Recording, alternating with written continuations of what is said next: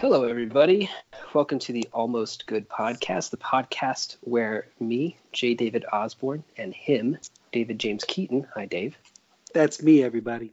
We talk about everybody's favorite entertainment movies. We talk about those moving pictures, the magic of cinema. And we talk about how we're all in jail now. This is the most boring apocalypse you could possibly imagine. But everybody's stuck inside because suddenly America learned that germs exist, I guess. We all just kind of woke up one day and figured out, oh, shit, I shouldn't be licking doorknobs. The germs did that or people did that? The people. Yeah, people decided to become afraid of germs all of a sudden. They closed your beloved pool. I like the little germs waking up and saying, oh, shit. Munch, munch, munch. Hey, we have some power here. They closed the pool, yeah. I was looking through the bars the other day. I went to feed the cat under the bleachers, and it looks a little overly full because we had some rain here. There's a couple leaves in it. I was thinking about climbing the fence to go swimming, but that would be bad. You would probably be arrested. I would probably, yeah. And it would be like a weird terrorist act, like the guy that was licking ice cream or whatever. Right. So I walked home, and my new regime is a exercise bike situation. I just have a bike up on one of those. You can buy this little prop, this little stand that makes it an exercise bike. Yeah. So that's in the backyard. It's not as good as the swim, but it'll have to do. I don't want to actually use the bike as intended. I don't want to ride around with it. Right.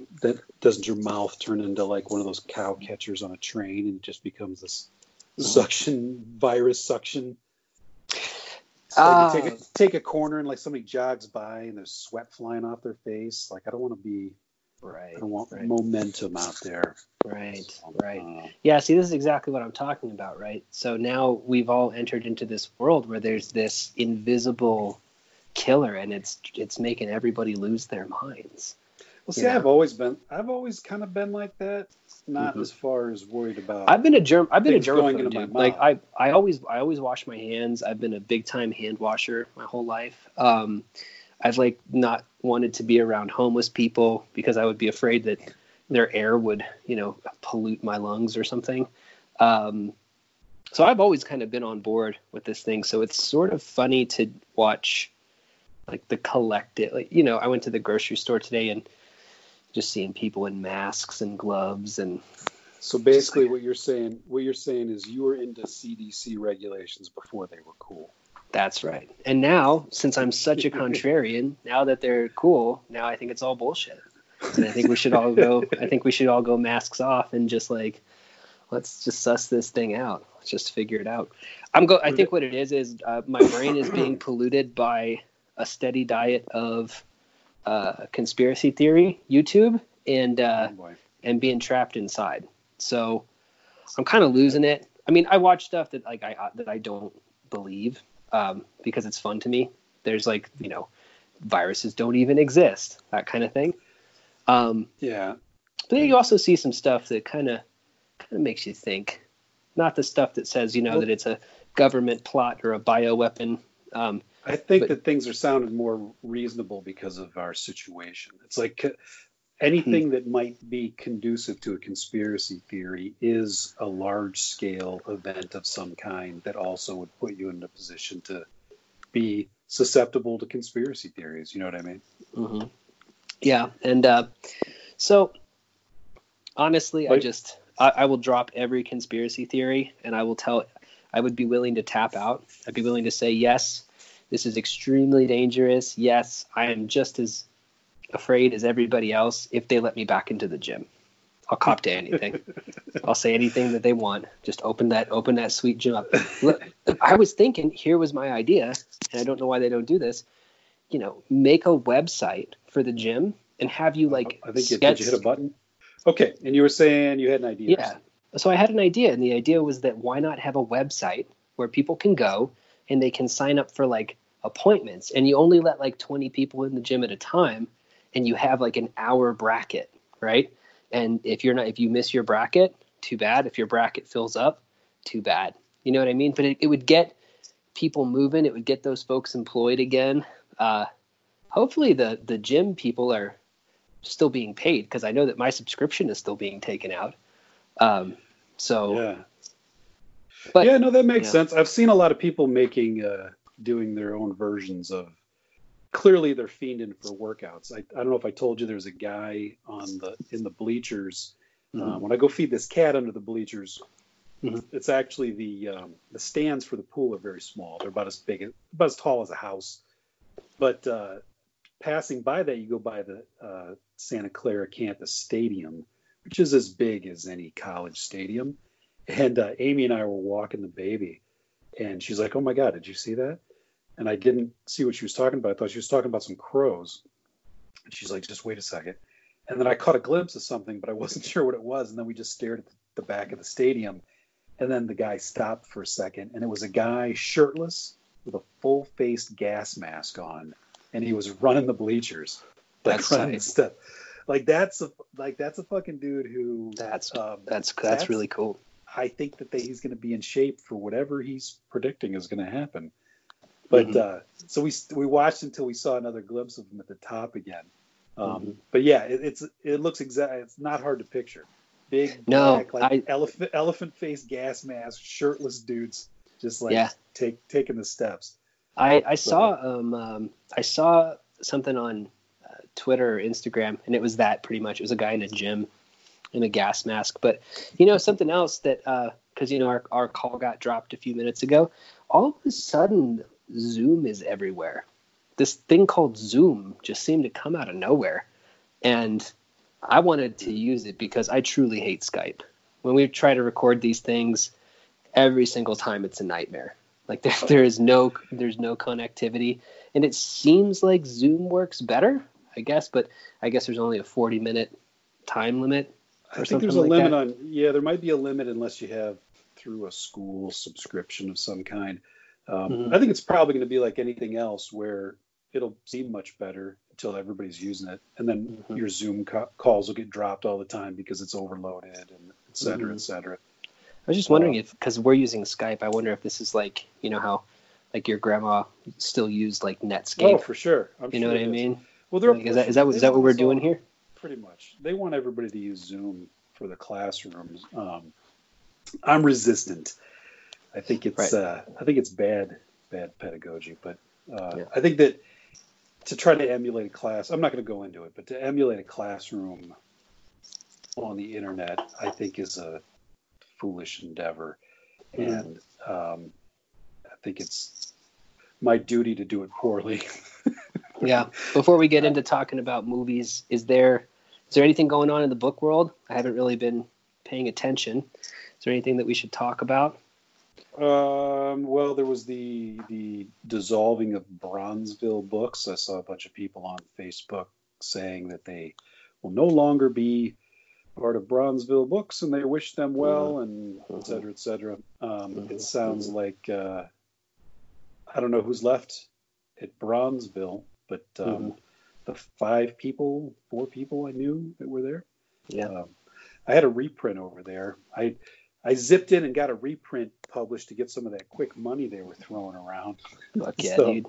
But now I guess it's still over there. But yeah, they were throwing around from what I hear, they're throwing around a lot of money, and had a lot of ideas. Sure. Not as much of an execution of the ideas. Right. There is this sort of idea that the thing that makes small presses not work is a lack of money. I don't think that's true, man. I think that it's a lack of kind of understanding how marketing works and how books are actually sold. And the big boys, I mean, of course, the big 5, they have money. So that's definitely a part of it. But they also have like connections, They're just able to, when a book comes out, they have like a little Jeffrey Epstein black book. right? That they maybe not exactly for the same purposes, but but a list of names that they can send things to and say, hey, we think that you would like this. And what's funny though is that a lot of authors who even go with big fives end up really kind of bitter and pissed off about like their book just getting the hi-hat, so it's hard to say. It's I think this probably proves that it's not just money, right? Like you can't just throw money at something and make it work. Yeah, I think you're right. I think that's without getting those same dozen people to put it in front of their dozen people, and et cetera, et cetera. Like somewhere along the line, somebody decides that's the thing, and I think there's like a tastemaker hierarchy, right? Like a tastemaker hierarchy, basically. In the best small press, you might get a couple good reviews in big venues. I had a book of mine on the small press get a Publisher's Weekly review, but there didn't seem to be any, not a whole lot of traction except in libraries. Libraries picked it up, but it didn't. Whatever next step makes that actually start selling a ton of books didn't happen, and that's, I'm guessing, other things that weren't part of the process. That it's whether, I don't know if you have to have it's a combination of money and business-minded strategies, but people also just have to like the book at the end of the day too. Like the books themselves have to be. I think if people like the small press book, it can kind of get a little bit of traction, and then there's just that wall. Then it'll hit that wall. I think like a good example of it was Pat Wensink's book that got people liked. I have a copy of it, and it had that bit of Broken traction. Piano for President. Yeah, that was and it sold like 12,000 copies off of that. Dude. So that's the ultimate small press success story, right? If you think about, for people that don't know the story, he had a small press book, Broken Piano for President, and it had the cover was a take on the Jack Daniels label, and Jack Daniels sent a cease and desist order that was then went viral as the nicest cease and desist order ever. They offered to pay for a new cover, and they said, "We love that you love Jack Daniels, but unfortunately, you can't have a book cover that looks like Jack Daniels." Yes, and it got on Boing Boing and shit, and people bought the book based on that. And I think that's just a perfect storm, because I was going to say it's a perfect storm because people then wanted to hurry up and get a hold of that old cover before it was gone. I was one of those people. Right. I was like, I want that Jack Daniels cover before they don't make it anymore. Right. And so you had that combined with the attention in these big venues. I think there was a Huffington Post article I read. It started popping up everywhere. Boing Boing was the big one, I think. That was the big. That's Cory Doctorow's website, like tech website. It's got a huge readership. That was probably the main thing. So yes, like that's a viral thing, pretty much impossible to predict. You have, but the moral of the story there is that everything went right. Everything went right for that small press book. Right. And then Pat put out an article later and said, "Guess how much I made?" And it was like what, $3,000 or $5,000 or something. Something like that. After it's all said and done, it was this tiny amount, and he broke it down how that happened and how, if that's the best case scenario for the small press book, then it's no surprise that they all fail. And it's one of those things where you were telling me something earlier that I really agreed with, that authors really have to sort of embrace the fact that we most likely will not be paid for things, and like start to get back to writing books because we give a shit about writing books, and kind of leave the commerce stuff as more of a thing to work towards, sure, but not something to expect like in the small term. Because we were talking, and we don't have to name any names here, but we were talking about how since this kind of crisis hit, this coronavirus crisis, people started losing their day jobs.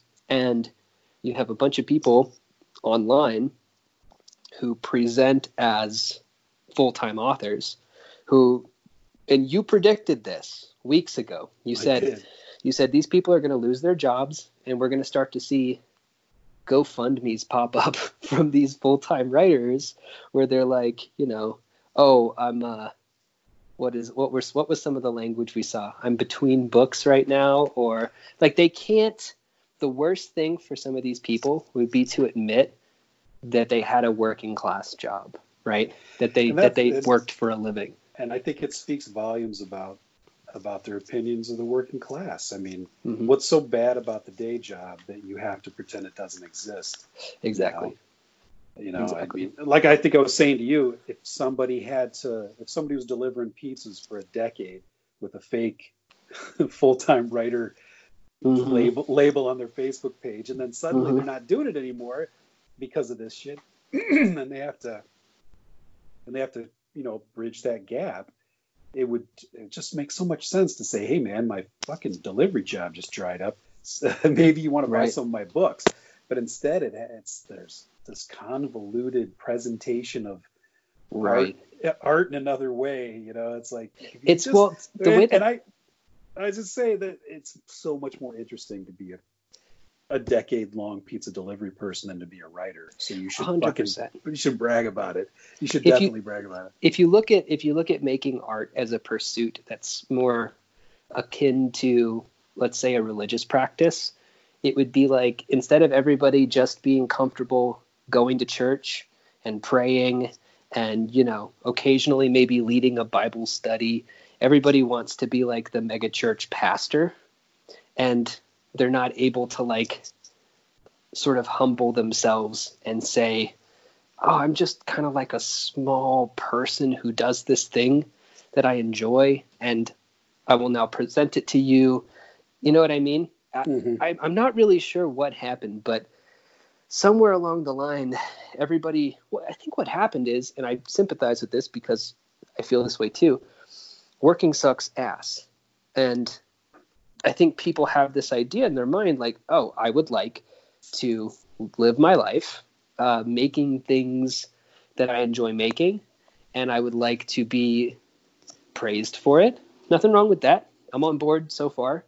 But then you kind of get to a point where they put the cart before the horse, and it's like you have to actually make things and develop a large enough fan base and get enough quote unquote buzz around you before you can make that leap. So what you end up with is like somebody who's put out like 2 books on a small press trying to peacock like they're an author, almost as though they could sort of in a new thought, power of positive thinking way will that existence into being if they just pretend hard enough, Right. And it makes it all ugly. It's like, just write the books, man. It's totally fine. Write the books and fucking deliver pizzas and tell me about the pizza delivery. Don't tell me about your writing, because I'll bet like pizza, like you said this earlier, pizza delivery guys probably have better stories than the I sat at my desk and pet my cat and was just thinking up the words today. I'm so like, dude, back to the word mines. Somebody sent me a thing where like the internet just clowns on Chuck Wendig now, like just constantly clowns on him. And the tweet, I won't say who it's from, it's like it makes me happy that Chuck Wendig is now an object of general ridicule online. But I say that because I was almost gonna start doing like you're just a skelly bone bag of meat and stardust, and you use your hand toes to blah blah blah. But anyway, that's just, it wouldn't be an almost good if I didn't shit on either Chuck Wendig or Jeff Vandermeer at least once. So but now that we got that out of the way, we can continue with the rest of the pod. You thought we were going to get through one without. You can't help it. I can't help myself. Just dangling there, dangling. Yeah. I was going to tell you, that reminds me of your conspiracy theory talk. Yes. So I was on the exercise bike. I've only done this 2 days in a row, but I've been trying to listen to like a whole album before I get off, like see how far I can get. Because I can't watch TV out there. Mm-hmm. It's weird that I'm outside, but I'm not going anywhere. So Right. it's twice as boring for me. Mm-hmm. So I'm trying to listen to full albums, and I threw on Bright Eyes, People's Key, which I hadn't listened to in a while. Right. And it starts off with, it's kind of like that old Sublime album where he takes these quotes from a quote crazy person to I remember this album. Yeah. To flavor his album. And I Mm-hmm. remember thinking it was funny. But today, as I'm doing it, as I'm like staring at a fence, I'm just thinking this guy's making a lot of sense. It's like this old guy's voice. He's saying, "Time isn't time if you're already there." You know, right. These like total. He'd be a bore at a party, but now if I'm pedaling in place and staring at a fence during the soft apocalypse, all of a sudden I'm thinking this guy's making a lot of sense right now. Well, a lot of these people start making a lot of sense, dude. The universe is going counterclockwise. The universe is they used to call them reptilians. And like, what the fuck? Yeah, no, you start and to. Might be, there's something to be said for a soothing voice in your ear too, while you're exerting yourself. That might make it more susceptible too. Are we more susceptible to conspiracy theories because we're exerting emotional energy? It's possible. I think that I'm more susceptible to conspiracy theories because it's genetic. Like my dad believes a lot of conspiracy theories, so I think you have a conspiracy theory gene, and I think I have the presence of mind enough to sort of realize that a lot of the shit that I believe in is probably not exactly true. Mm-hmm. But the way you get sucked in is that when you find out that they're right about certain things, you know what I mean? Like you look into stuff and you see, all these kind of major news outlets that tell you, one thing. Like the big moment, I think, for me and a lot of other people was Jeffrey Epstein, right? Like when a guy who is a Mossad asset, who has this black book of all these celebrities and political figures who he's flown to his pedophile island, gets mysteriously suicided in jail. You're like, damn. Sometimes shit really is weird. This guy had a temple on an island and he was trying to seed the world so he could create a master race. And you just, when you see that, you're like, well, I wonder what else is true that I would have said was completely ridiculous. Do you know what I mean? They almost did a double bluff. It was almost so overt that it made it less talked about. Like there was no effort to be exerted from the conspiracy-minded people because there's only one person that I've ever talked to was like, no, that makes complete sense that he would have killed himself because the prisons are so horribly run and poorly staffed. There's only one person whom I love very much. But I was like, come on, but there man. was like broken cameras and That's mystery guards. And you just think, are you even trying anymore? Like, are the invisible puppet masters even exerting an effort anymore? Right. So you see that, and then you start looking into stuff with like, the Clintons, and they're a little shady. Probably not as shady as most conspiracy theorists would want you to think. I'm not going to let you take me down to Pizzagate tonight. I'm sorry. We're not talking not Pizzagate, just like people who've again been, mysteriously suicided, kind of like shot in the head twice. They shot themselves in the head twice type things. And then before you know it, you're sitting there wondering, are viruses even real? And then geez. Are they alive? I'm still messing with, are they alive? And you're already on the, are they real? You ready to? No, I'm just kidding. I think they're real. And I think they're alive. I think that like it fits my criteria for a thing that is alive.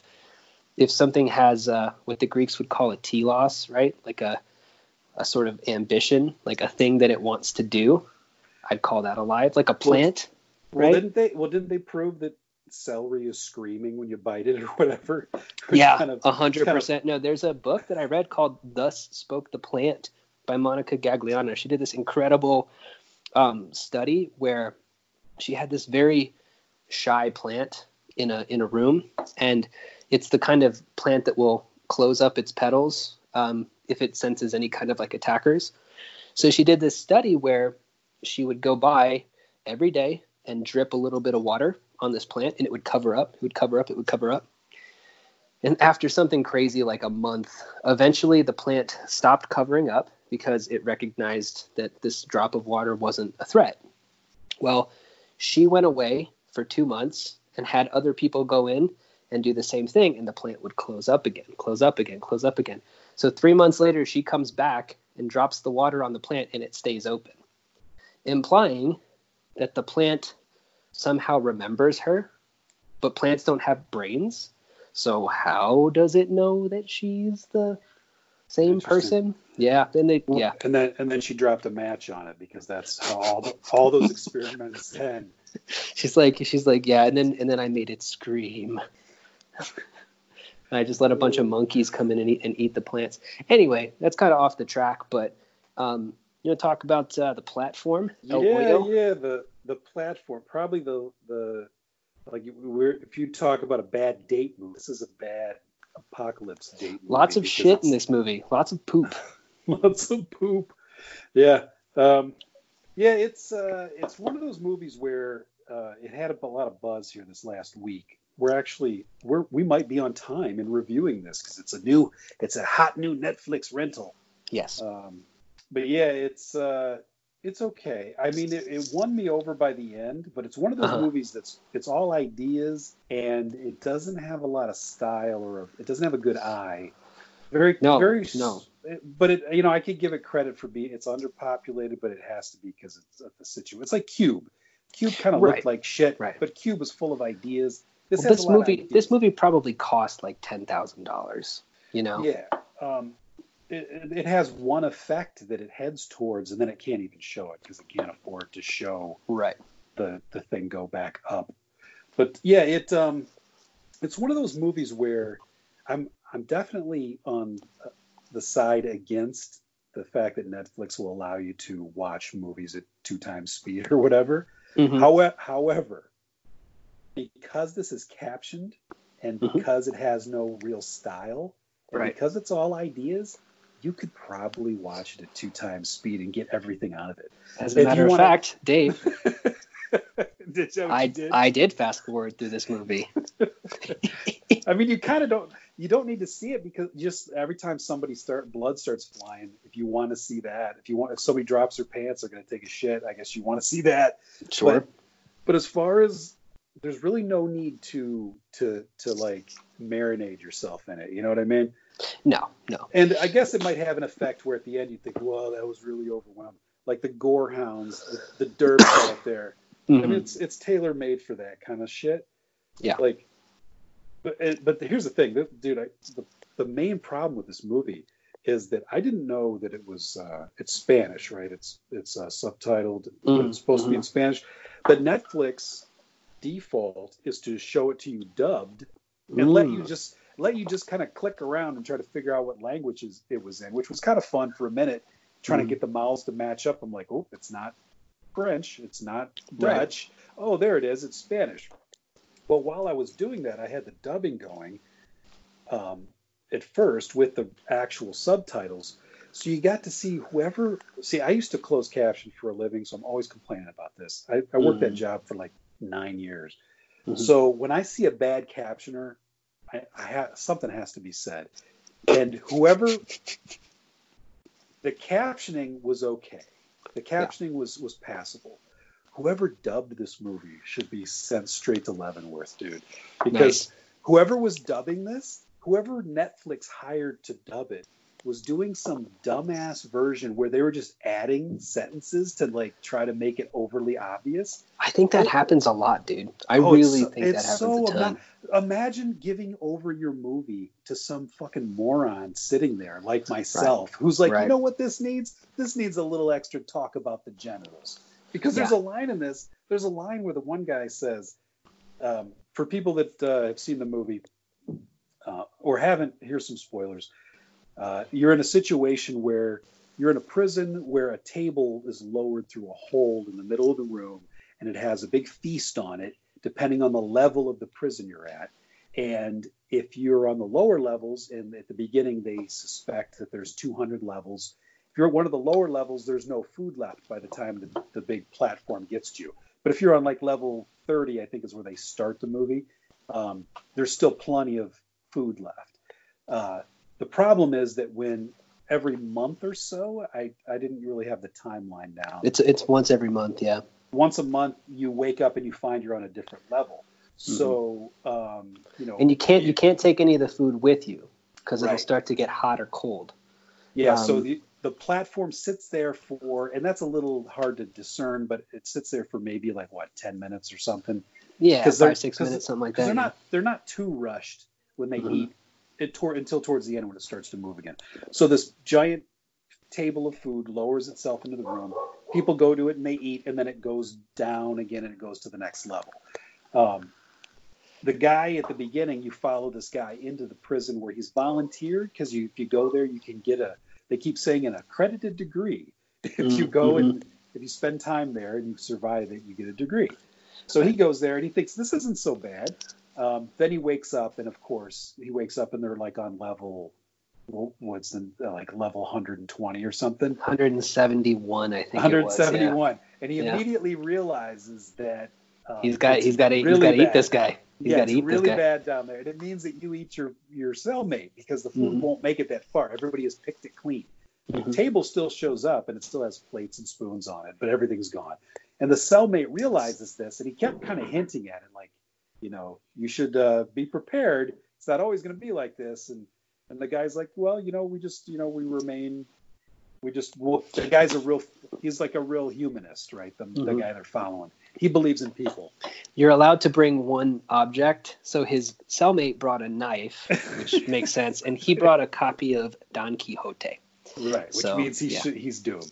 So he wakes up on level 171, and he's hogtied, and the guy's got his knife in his face. He's like, so what I'm going to do basically is I'm going to cut pieces off of you and keep you alive as long as possible. This will be good for both of us because you'll be alive.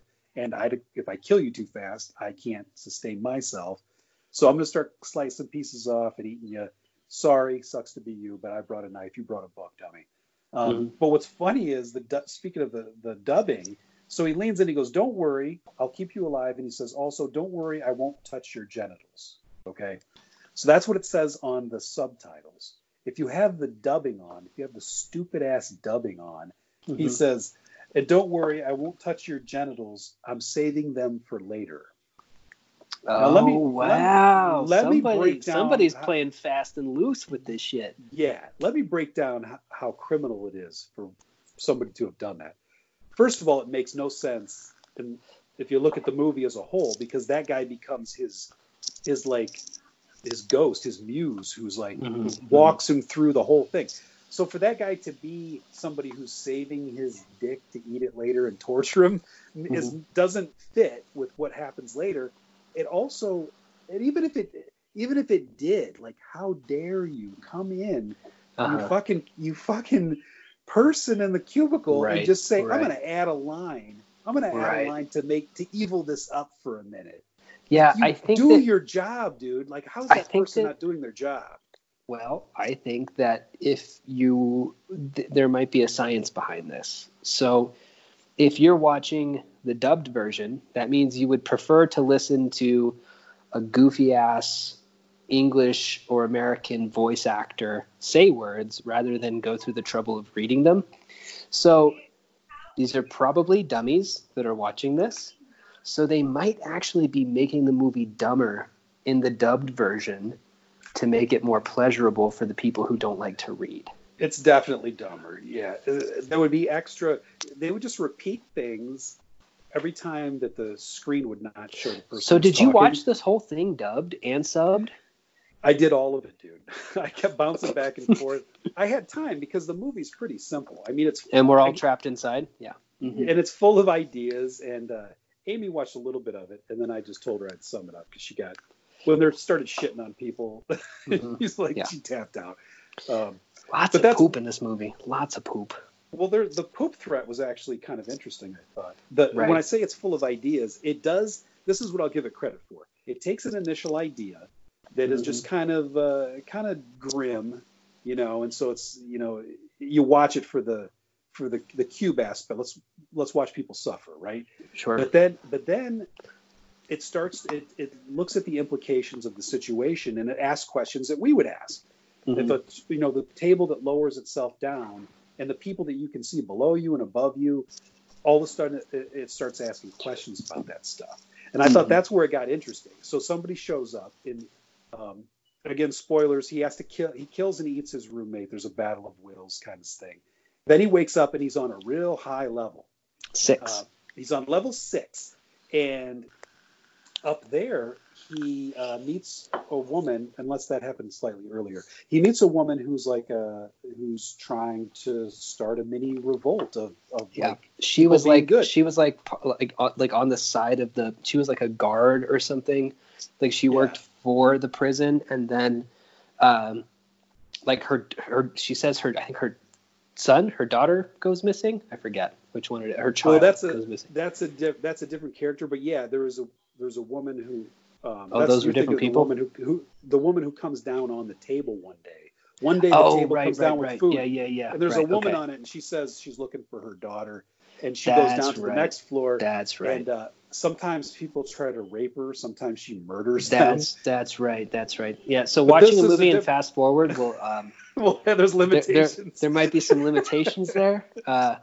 Yeah, I was a little confused. But I don't think these aren't necessarily bad. The limitations, I think, might have helped in the way the dubbing helped, which is it combined two characters in an interesting way. Suddenly the guard is now looking for her daughter, and I kind of like that plot. Yeah, well, because they only have time to give everybody one characteristic. You got two because you were watching on fast forward. That's right. I was like, damn, this is a really well developed. This character is going through an arc. But no, there's a great line. Where in order to keep people from eating too much, he threatens to shit in their food, right? Right, exactly. And he's at the top. But then you should explain why he's trying to do that. The woman says she has realized one day that if everybody just ate enough, if everybody limited them, everybody on every level, and she estimated there to be about 200 levels, that by the time it got to level 200, everybody down there would be able to eat. So she says, so what she does is she grabs the plates and she makes 2 dinners for the people below her. And she yells down, she goes, I have given you enough food to sustain yourself. Please make meals for the next level down. And of course, those guys understandably are like, fuck you. Leave us alone. Right. And the class, it's a little on the nose, but I liked how there's just a visceral hatred for anybody above you. Right. And, he says that. He says the line that he says that I love, where he can't control the 5 levels above him. He says, "I can't shit up," and I was like, that's really good. That to me, I was like, the whole movie's worth it for the line, "I can't shit up." That is a good line because she keeps trying to persuade them by being rational and sympathetic and everybody just keeps saying, fuck you. And finally the roommate, he gets sick of it. He leans over to the level below him and he goes, if you guys don't do what she says, I will shit on all the food now and forever. And so immediately they're like, oh, let's do it. We have to do it. We don't want shit in our food. And then she says, I don't really think that's what I wanted, but I guess you've got results. And then he says your line or whatever about, I can't shit up, so I'm going to shit now. And again, it's all very much on the nose, right? It's on the nose, but that's a really good point. And, I think that what we really need in this country right now is some on the nose parable style storytelling. I think that it's maybe like, this movie's not going to age well. I think it's going to look really kind of silly at a certain point. Maybe, I don't know, but when it's actually when we actually have the revolution and there's heads on spikes and stuff. When we have a Star Trek, the Next Generation type utopia, we'll look back and say, can you believe when we used to enjoy movies they made any sense to us?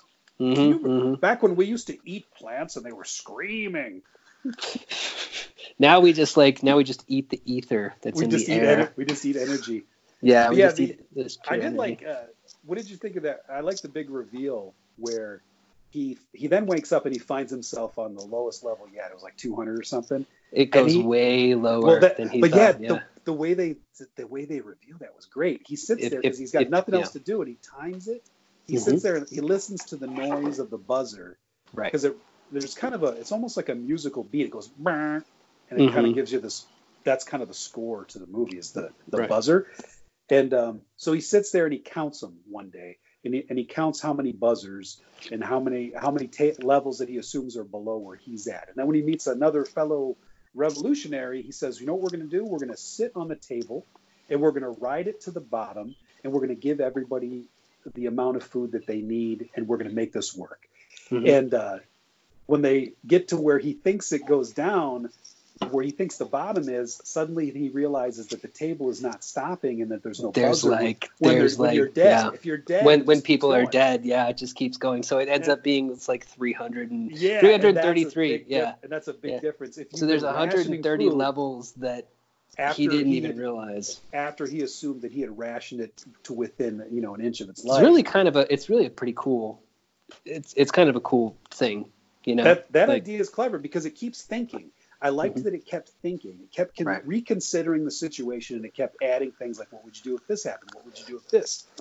And the fact that there were 100 more levels means that there's no way that you could make it work. There's no way that the initial revolutionary, when she said, if everybody just had the right amount of food, that doesn't work. Nothing works. Nothing works.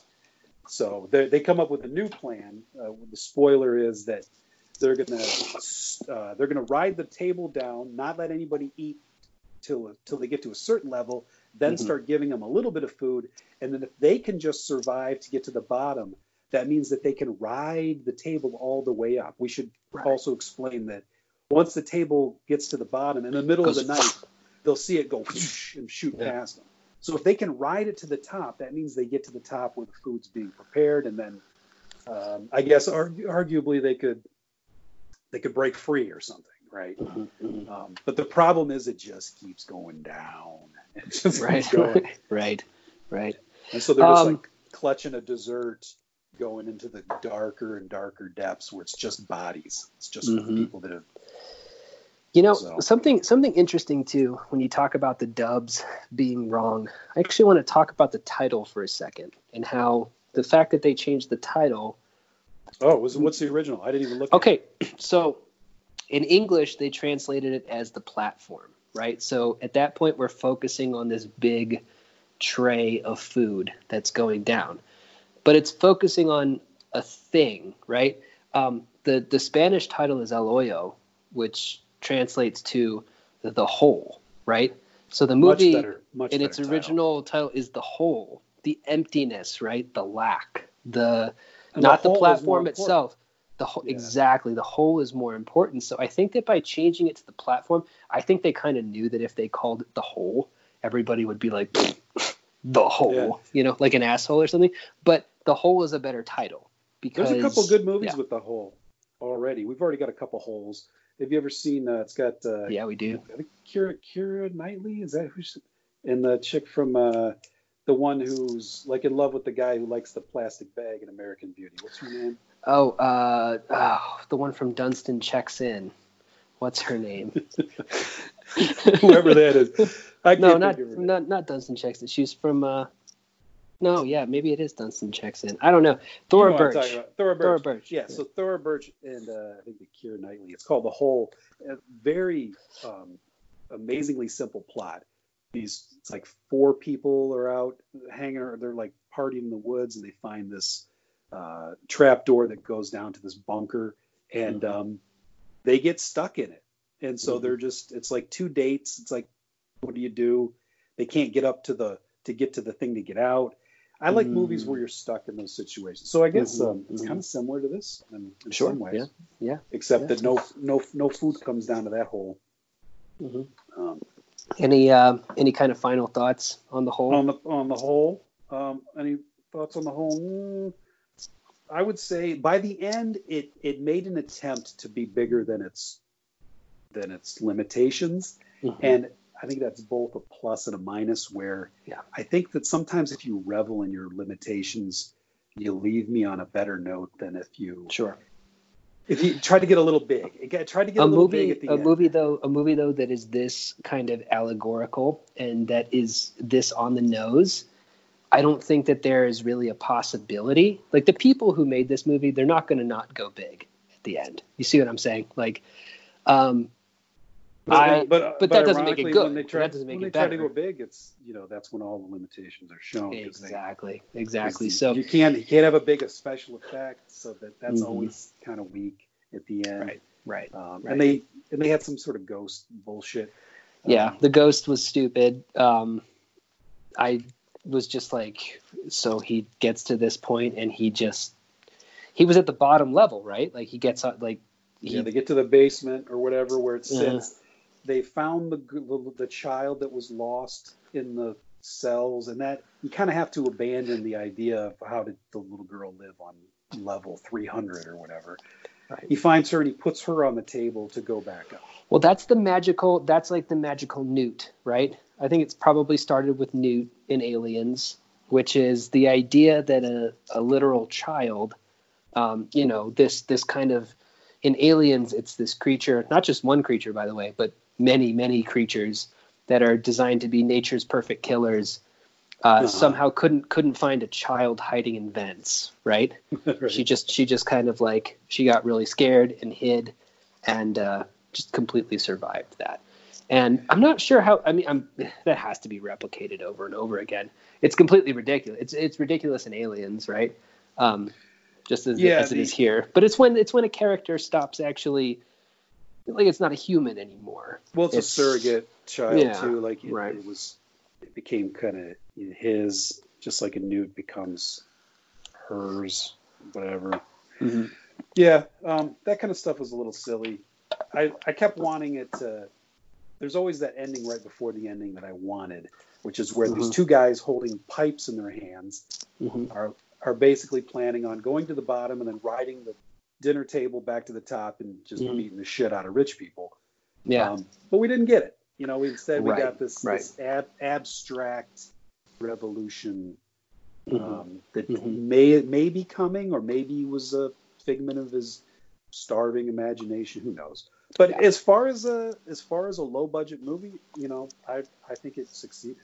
I think it succeeded, but it didn't. I guess that's also the problem, is that it doesn't. If it's made by someone with an eye on the gorehounds, so you got a lot of shit and you got a lot of blood, a lot of stabbing, a lot of cannibalism. Right. A lot of those shots of people eating and then food kind of coming out of their mouths while they're eating. Yeah, I hate that. I hate that so much. Yeah. So if you like that, it's kind of for the goons. It's for the goons for sure. I say smarter. that it's not bad if you can knock it out in 40 minutes. I think it's definitely worth 40 minutes of your time. Now, moving from the platform, we'll move into territory of movies that I didn't even see, but that I still feel like judging. So okay, all right. I know you've been feeling a certain kind of way about The Hunt. So I wanted to talk about that one. The Hunt? Oh my God. I want to talk about The Hunt. Now, the reason why I didn't watch The Hunt, this is really funny, is that I was not going to pay $20 to see it. So it was one of those the soft apocalypse. I just kind of drew a line right there, dude. I drew a line. I'm like, I can't pay $20 for this. You know what I mean? Like, if it had been $7-8, sure, why not? I did it because I figured I'm fiending for getting out and going to see a movie. It'd be the same price if the two of us went, and we can't anyway because of the baby. So I did it with all of them. The Invisible Man and The Hunt and Emma are all going to be. I'm going to waste money on all those just to pretend to be part of society. $60 for 3 movies. Eesh. Yeah, but I'm moving the money around. Okay. I got a GoFundMe that says, "Hey, my day job dried up. Send me money to watch movies." No, you're between novels. You're between novels. I'm between movies, guys. I'm between movies. In between movies. So The Hunt is, as far as I can understand, it's kind of it does this thing that on its surface I really like, which it makes these sort of rich liberal people. It's a most dangerous game scenario, as far as I understand, right? Like they're hunting the pores. Is that right? Yeah. Hold on one second. I'm going to get a glass of water, and then I'm going Okay. to shred this piece of shit. All right? Let's do it. All right. All right.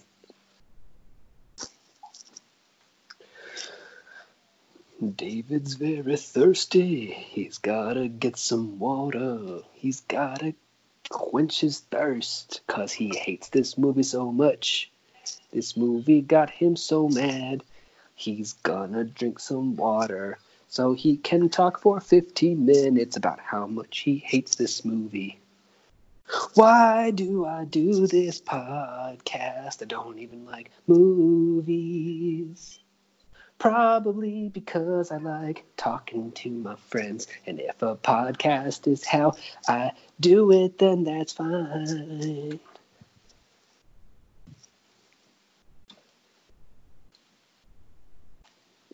The Hunt. The Hunt. The Hunt.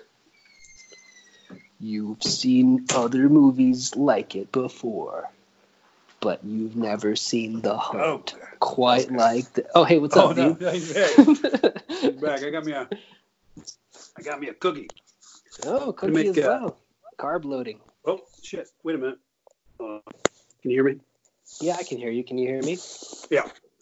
I want to grab some water and a cookie. Our apocalypse cookies. We Nice. made chocolate chip cookies, but Amy made them too big. Mm-hmm. So they're like... Each one of them is like the size of a CD, bigger than a CD. No, I love it when that happens. When you accidentally make the cookies too big, and they like start, they bend like a Salvador Dali painting, right? Like, yeah, they're huge. They're hard as a rock too. This is supposed to be. They're hard? What? No. Yeah, you gotta have the soft cookies. No. Here, listen. I'm gonna take a bite. You can hear how hard it is. Ready? Oh, I feel like I'm watching the fucking platform again. It's taking me back. I'm having Vietnam flashbacks to this movie. Well, let's talk about the Hunt. Mm-hmm. So, if you guys remember, I don't know if you remember that the Hunt had some controversy. Yeah, it did, because people were scared that it was going to make people actually want to kill rich people. Yeah, I saw the poster. It's got a That pig was on it, and it's like all the bad reviews it got, like disgusting, morally reprehensible. First of all, dude, lies, all lies. Okay, I think I've seen the film. It looked pretty pedestrian. Well, it's not even that. The film would have been, if it would have been rolled out to get the wrath of the online critics, they would have said that it was a right-wing fantasy. They would have said have said that it was leaning right, and they would have said it's the same scolds that would have attacked something for being irresponsible would have just come from the other direction. What's funny is when that happened, I don't know if you remember, I claim to have predicted the entire plot with the with the trailer. I don't remember if it was. I'm just going to read through that real quick because I think I was really wrong actually.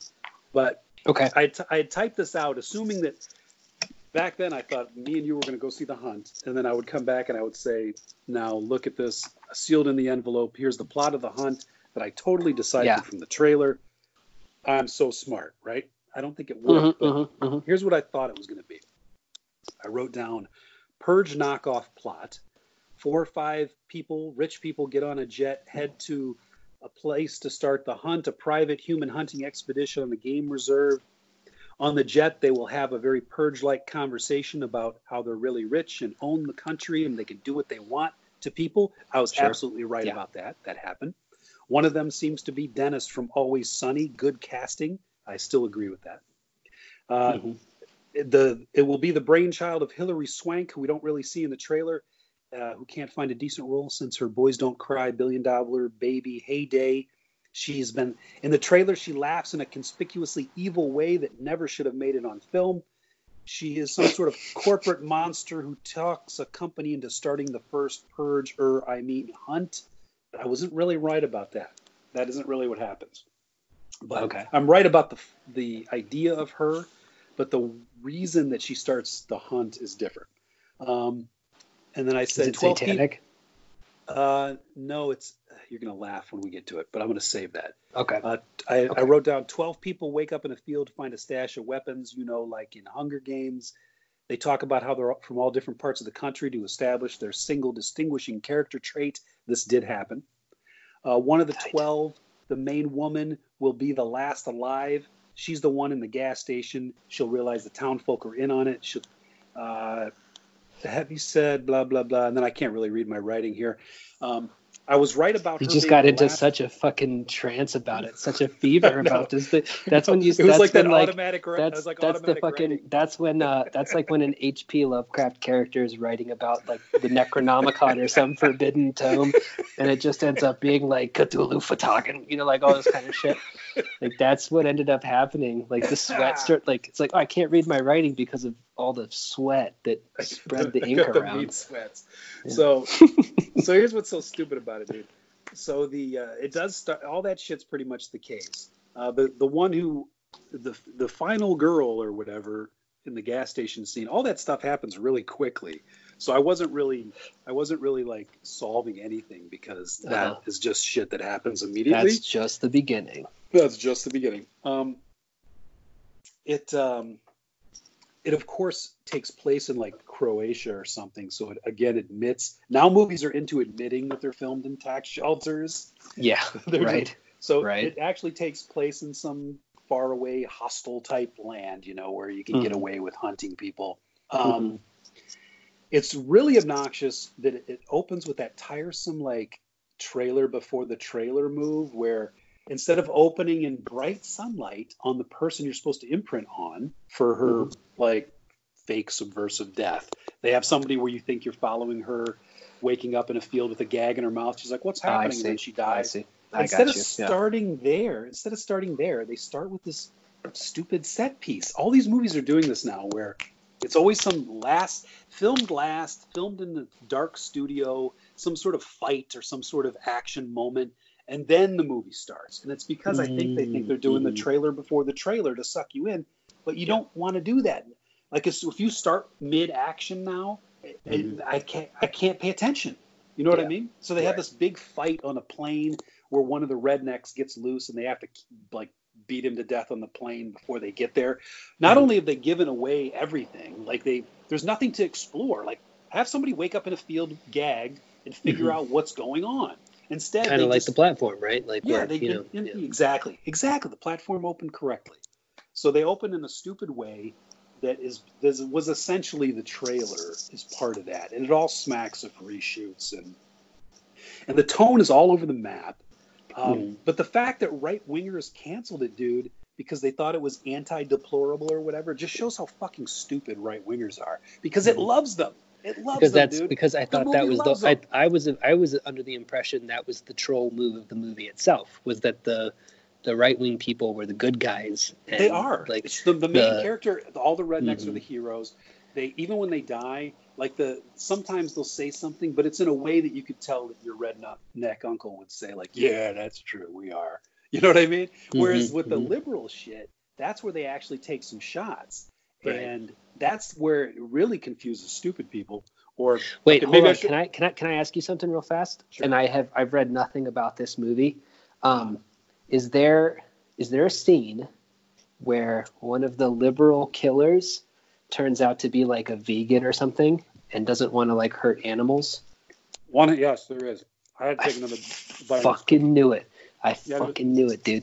Like as you're talking, I'm like, there's got to be a joke in there where like, one of them has just like brutally slaughtered a person, and then they're like eating dinner, and they're like, is there meat in this or something like that, right? Similar to it. For some reason, they've set a pig loose at the beginning of the hunt. And I don't know if the pig had a message on it or something. I was really annoyed at this point. Yeah. But later, they have there's like a what do you call those? Like where people hunt geese, hunting something. What is it? When you sit there with your shotgun and you're like you're like sort of half underground. What do you call those things? Like a foxhole? like a foxhole. There's got to be a word for it. I don't know, dude. I don't know shit about hunting, honestly. A little hunting hobbit hole. They're in a little hunting hobbit hole. Yeah. And they're all talking about killing rednecks. You know, they're talking about how they, you know, they're so stupid they vote against their interests. It's all the lines that you'd hear. Whoa, they say that? They say shit like, they say stuff like that. I don't know if they say exactly that line, but it's all so on the nose. And Can you still hear me okay, by the way? I can hear you, yeah. Okay, cool. And the pig, I don't know if the pig gets killed or something, but they're really upset about that because they're vegan, like you said. Something about the pig. But like I said, the tone is all over the map. It's low-hanging fruit. The whole movie's low-hanging fruit. It's one of those things where also it starts with this big brassy, like orchestral score, where you know you're in store. Every time that happens, you know you're in store for some tiresome, edgy satire. You know what I mean? Oh, yeah. Like here comes the edgy satire. So you're already kind of annoyed. Think about The Platform, which also tackles a lot of these similar subjects. It doesn't do it with that kind of dipshit obvious for the dumbasses. You know what I mean? Like I see a lot of people. I don't want to insult too many people, but I see a lot of people who love The Hunt, and they got to be fucking stupid to do it, because that means that these are left-wing people. These are left-wingers that love it because they're being pandered to, like they're being like backdoor pandered to, where they think they're actually being tricked. They're being tricked into endorsing a movie that is 100% on the side of the rednecks, but pretends to be a both sides kind of edgy thing where you can say, wow, they had the balls to go after everybody. They really didn't. If you watch the movie with your eyes open, they really did not do that.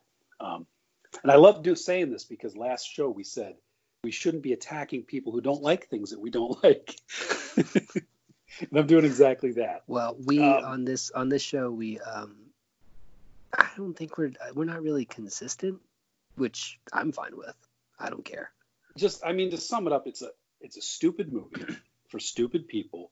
They've just taken a political skin and they've draped it over a Hunger Games knockoff. They took the Hunger Games and they've just draped this political skin over it.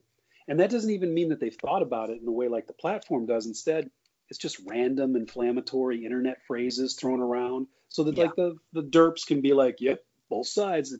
It's taking down everybody, but it's not. Right. In its plus column, I will say it had a Bobbie Gentry song in it, and I'm really getting into Bobbie Gentry lately. And it's one of those totally overlooked country singers from the 60s that she had that song, what the fuck is that song? Her one hit. See, this is how into her I am. I don't even pay attention to her hit. I don't even like her hit. I don't know. I don't know cuts. fucking song titles, dude.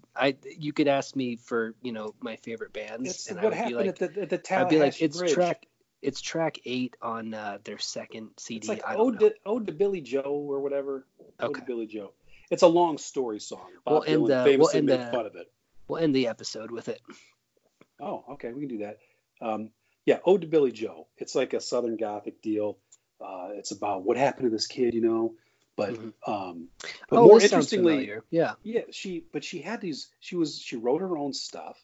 She was one of the first female artists to do it, writing her own stuff, and she just kind of got lost in the shuffle. If you want to buy a Bobbie Gentry CD, they're like $50 on eBay because all her shit's out of print.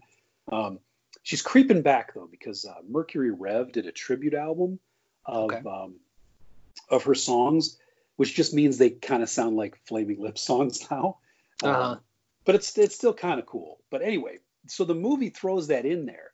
And when I heard that, I thought, you don't deserve to be using this song. You're not that good of a movie. But also it's kind of, I would put another check mark in the column that it's kind of redneck bait, because like my grandma listened to Bobbie Gentry. You know what I mean? Like it's throwing a bone. It's not throwing a bone to who they think they're throwing a bone to. And so you're watching the movie and you're thinking, are they all idiots pretending to be smart? Or are they smart pretending to be idiots? And it's all a waste of your time to think those things. But outside of what it's kind of doing, is it effective as as a thriller? Is the No. gore good? Okay. No. Okay. No. It's got... Because that would make or break it, right? I don't think you would be for a saying while any of those it killed- things if it was good, if it was technically competent. For a while, they kill people you don't expect them to kill for a while, so you Mm-hmm. get tricked into thinking you're watching something edgy. But then when you realize what you're watching and that what they've mapped onto, then you can call every beat of the movie. When you realize that you're watching the Hunger Games with a political skin, that they've pretended to start. Here's the thing, dude. All right, this is the clearest way I can say it. They start with what they pretend to be an us versus them. Us meaning like poor people versus rich people. They pretend like that's happening, but that's not what they're doing. What they're doing is by mapping politics on it in such a clumsy way, the them becomes the liberals, the rich people become the liberals, and then the us becomes like the rednecks. So it's so dishonest because I don't know about you, but the rich people, I don't really usually attribute richness to, the fucking San Francisco hippies that I'm surrounded by. You know what I mean? Like they're not, they're thinking like Hollywood rich. So that's again, that's the lameness of it, where you can't even have a poor versus rich story because it's just like the normal people versus the Hollywood elites or something. Yeah, that's the grossness that starts to happen. That's the kind of thing that the right wing does, is that it talks about the Hollywood elites because those are literally the only rich people who are left wing. Literally everybody else who made their money in any other way is a right winger, So, and that's what it should. That's what you think. That's why everything feels off when you're watching it. Like oil executives, Wall Street guys, doctors, by and large, lawyers. Pretty much once you get into a certain tax bracket. And I would even argue that a lot of Hollywood pays lip service to liberalism and the left without actually being left or liberal. Yeah. Being rich is a fundamentally right-wing position. And I know very few people, I do know exceptions to that rule. I personally know some people who are wealthy, but who have managed to maintain some semblance of integrity.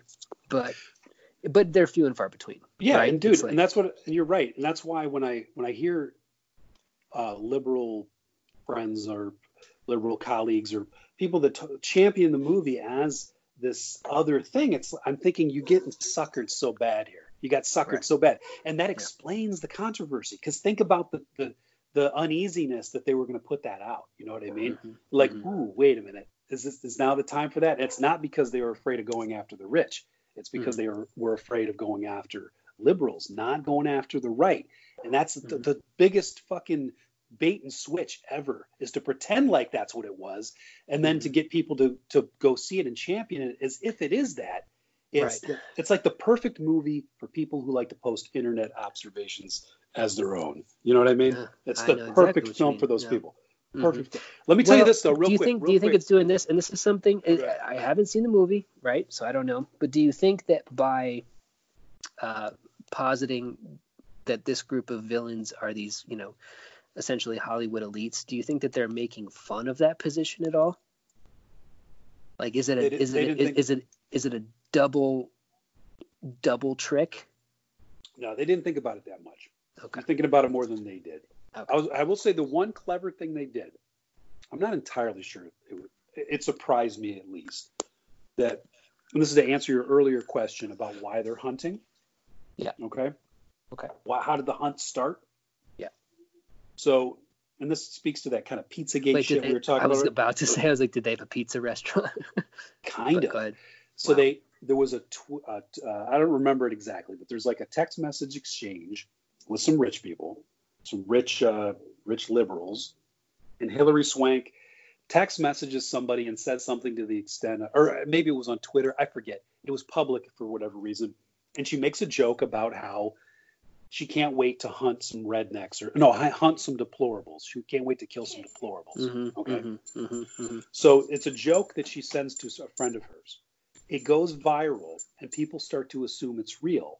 They start to assume that this is like Pizzagate, that they're really doing these things. They're really the liberals are really they're really hunting people. Yeah, sure. So Hillary Swank loses her job because of this. She gets so mad that she decides, for revenge, she's going to find everybody who made that tweet go viral, and she's going to hunt them for real. Whoa. So that they made it happen. They made Pizzagate happen because they believed in it so much. Mm-hmm. So I don't know if that's the result of 10 rewrites or what, but I remember thinking, did I see this coming, or was I like? I guess it's making me. So that she's hunting people because she got deplatformed. That's the yes, she got, but because she pretended she was hunting people, now she's doing it for real as punishment. So that it has line. Those are the only lines I thought were. But funny. What that's very kind of not so subtly doing though is saying that when rich people tweet shit like that, they actually do mean it. You see what I mean? That's the clever triple twist, right? So that means if she gets to have these moments where she'll have like a crossbow pointed at somebody, and she'll say something like, we don't hunt people. It was all a lie. You know what I mean? Like as she's doing it, that's the closest thing to actual cleverness in the movie is her killing people and saying, I can't believe you thought we were killing people. So that kind of stuff is that's where the real movie starts to happen, and that's in the last 15 minutes. I see. Okay. So. Yeah, I don't think that's that bad. I think that's that particular element it's got layers to it. I'd have to think about it for a second to parse that out. I think I'm giving it a little more credit by fleshing out that couple lines. Well, Dave, I'm never going to watch the fucking movie. Oh, okay. Well, that's fair enough. It does have your blue ruin guy is in it, so he must have saw something in the script. No way, really? Old Beardy McBeardster? He plays, and you'll laugh, he plays like an ultra-liberal kind of milquetoast. Oh, man. Well, I remember when he and I were hanging out on the set of Green Room. Oh, and, here we go. This is fucking liberal elite. I remember talking to him and saying, you could really do anything you want with your career right now. And he said, my personal friend, J. David Osborne, you're absolutely right. I got this script. It's gonna blow the whole industry wide open. And I said, well, what is that script called? And he said, it's called The Hunt. Believe it or not, that is a true story. That is something that happened. It was called The Scrunt, and it was never released. We're still waiting for the director's cut of The Scrunt. I shouldn't have said that. I'm not allowed to say that word in the house anymore. What does Scrunt mean? It's sort of my loophole for I get really. Never mind. I get when I'm yelling at the internet. When I'm about to deplatform myself. Yes. Okay. Yeah. Well, I think in a lot of ways we are our support network for that, for the listeners. So what'll happen is I'll get on Facebook for like a couple months, and then I'll decide that I can't take it anymore. So I'll get off Facebook. Now, while I was on Facebook, Mr. Keaton here will send me all sorts of, check out what this fucker's saying, lies, and I'll read it, and I'll be like, and we'll kind of be like, wow, what a piece of shit, whatever. So then I'll get off Facebook, and it's kind of like one of those things, like at the end of a movie, like when the heroes at a cabin in the woods somewhere, and they're like, I finally turned it all around, and then that black town car rolls up the drive, and you hear the music like dun dun dun dun dun dun dun dun. So my little Gmail will go ding, and I'll be like, oh God, what is it now? It's like much. You can't get away from it, dude. I'm your Iago. I'm just whispering just bad things in your ear. The Grimmer worm tongue. I'm your personal Scrunt, is what I'm saying. Right? Yeah. You can be my Scrunt. The Fountains of Wayne singer died of the coronavirus. You see that shit? Stacy's mom. That was in high school. My wife Stacy, whose name is Stacy. We all call her Rios. She hates Stacy, but because her name is Stacy, all throughout high school they were like, "Hey, your mom's got it going on." Oh boy. So that's that's the blind area where I'm because of our age difference. I don't know anything you're talking about right now. Except Yeah, I have met your wife. That's a lot of people online apparently are really upset about this, but of course, I have a very cynical take where, I mean, I think in general that people latch on to any kind of celebrity death and pretend to rend their garments about it. And like, this guy meant so much to me. And now in the age of I knew this was going to happen with coronavirus, right? Where I'm trying to like, I don't know, when I talk to people about it, essentially I'm just trying to calm people down, and say like, it's a scary thing. It's a sickness. We have to be careful, whatever. But I knew that once this... That doesn't calm people down. That doesn't calm... I know. Calming people down is the worst thing you can do right now. And then it's like, and I knew as soon... You saying that makes me think that you're going to try to calm me down, and that got me so stressed. I'm stress eating this cookie again because... Oh, Jesus. Because apparently this is a very big cookie. It makes me think that you're putting me in danger because you're telling me things are going to be okay, and I don't want to hear I see. Okay. Maybe I'm beginning to understand where this is coming from. But anyway, I knew that once the kind of like Z-list celebs, like whoever they could find who had any kind of name, started dying of, there was one guy, and I don't mean this in like a disrespectful way, but like there's like this one singer who I'd never heard of, and he's like 72 or something, and he was in critical condition because of it. Of course, I don't want anybody to die. I don't think it's great that people catch coronavirus, but it's like, I knew once those kind of stories started circulating, then the ship has left the port as far as my kind of position on these things, because it would just drive everybody nuts. They would start to see what celebs are dying. People are dying. There's death going on. Yeah, you can't come back from that. Yeah, no, it's definitely infiltrated my thinking, maybe in a different way. I had some mail today, and before I knew what I was doing, I had it in the house. Yeah. There's things trickling in from eBay that I ordered like months ago. Sure. And of course, they're coming from Ground Zero, Wuhan, China. Sure. Because that's where you get your little prepper bags from. You know what I mean? Mm-hmm. That's where you get my new compass bag. And I'm like, wait a minute. Oh no. And so I'm out there giving it the fucking Silkwood shower in my backyard because I don't want to bring it into the house. And sure. I'm just thinking, I don't know what is rational behavior or irrational at this point. Mm-hmm. I just know that I have to overdo it because I don't want to. I would feel so foolish if I died, dude. And that's my worst fear. I don't want to feel foolish as I'm killed by this thing. Right. And, I'm actually kind of, every time that I've tried to sort of bring this up online, I just get like a torrent of people who are super mad at me for not being afraid. So I kind of just stopped. And, I'll just keep it to myself. I'll just be very calm. You can tell me all about it. You can bring me that bad news since I'm doing the same for you. It's a two-way street. Bring you what bad news? Any troubling, if you think to yourself, you know what, I want to go question the existence of this virus when it's at the peak of its fatalities. Instead, you can ring me up and you can tell me that rather than getting yourself deplatformed, and then you've got to create a hunt. Right. Then I have to do the hunt. That's right. Then you got to do the scrunt because you got to make it real. And all my friends will be wearing masks that are just that. It's just a green ball with spikes coming out of it, and we hunt people down. Wait a minute.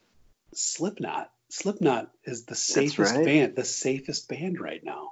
Oh yeah, they're always wearing masks. That's true. Anyway. But now it's, instead of that, that Duality song where he says, I push my fingers into my eyes, he says, I used to push my fingers into my eyes, but now I make sure that I wash my hands for 20 seconds before pressing my fingers into my eyes, because that's the only way that I am a responsible citizen and do not spread COVID-19. That's a good song. And then the clown hits the can. And then the clown, fucking love it when that clown hits that can, dude. I was working out in my house today, and I was listening to Slipknot, dude, and the clown was hitting the can, and I was just fucking screaming as my face was hitting my itchy carpet, doing push-up after push-up after push-up. I'm I'm handling it. I think I'm handling that less well. Okay. And I think that when this has all kind of died down a little bit, I think I'll be a little bit meaner. But the same way that you had your kind of time capsule, do not open until you watch The Hunt kind of prediction. Okay. All I'm going to say right now is that I have some very contradictory opinions that I'm not going to say. I'm going to wait till it dies down, and then I'm going to let people fucking have it. Okay. I'm just going to let them have it. That's a good place to stop. I think we're at the top. We're at the peak of the curve of maximum That's right. inflammatory last words. Sure. Yeah. I mean, we'll this was a really good episode, dude. I think this is a better one than last one, actually. I think it just keep getting better. I don't know. Each one is better than the last. It really is, yeah. That's and I think the almost good podcast will never flatten the curve. It's always going straight up. That's right. All right. Well, All right. And on that note, stay off the platform. Don't get hunted. I guess wear a fucking stupid mask if you want to. Sounds good. Cool. All right, man. Let me hit the button so we do this correctly. Do I have to hit a button to stop it? I think so, yeah. Stop. It was the 3rd of June, another sleepy, dusty Delta day. I was out chopping cotton and my brother was baling hay. And at dinner time we stopped and walked back to the house to eat. And Mama hollered at the back door, y'all remember to wipe your feet. And then she said, I got some news this morning from Choctaw Ridge.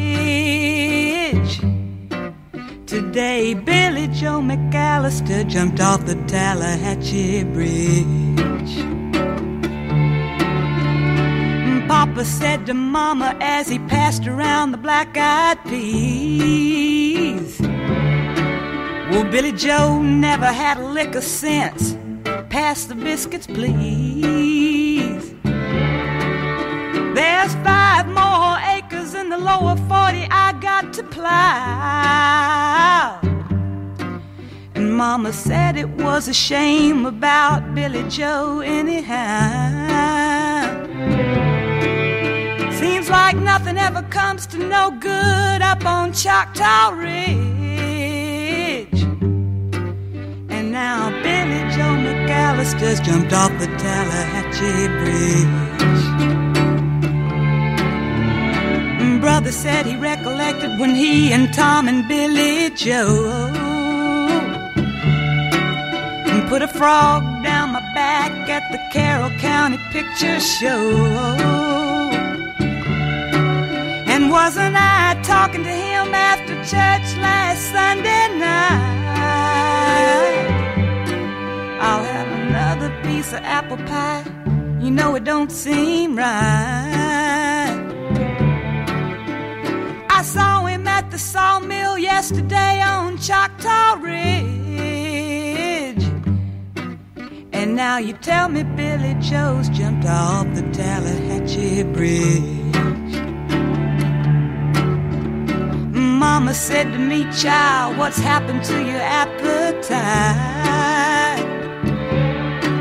I've been cooking all morning and you haven't touched a single bite. That nice young preacher, Brother Taylor, dropped by today. Said he'd be pleased to have dinner on Sunday. Oh, by the way, he said he saw a girl that looked a lot like you up on Choctaw Ridge. And she and Billy Joe was throwing something off the Tallahatchie Bridge. A year has come and gone since we heard the news about Billy Joe. Brother married Becky Thompson, they bought a store in Tupelo. There was a virus going round, Papa caught it and he died last spring. And Now Mama doesn't seem to want to do much of anything. And me, I spend a lot of time picking flowers up on Choctaw Ridge and drop them into the muddy water off the Tallahatchie Bridge.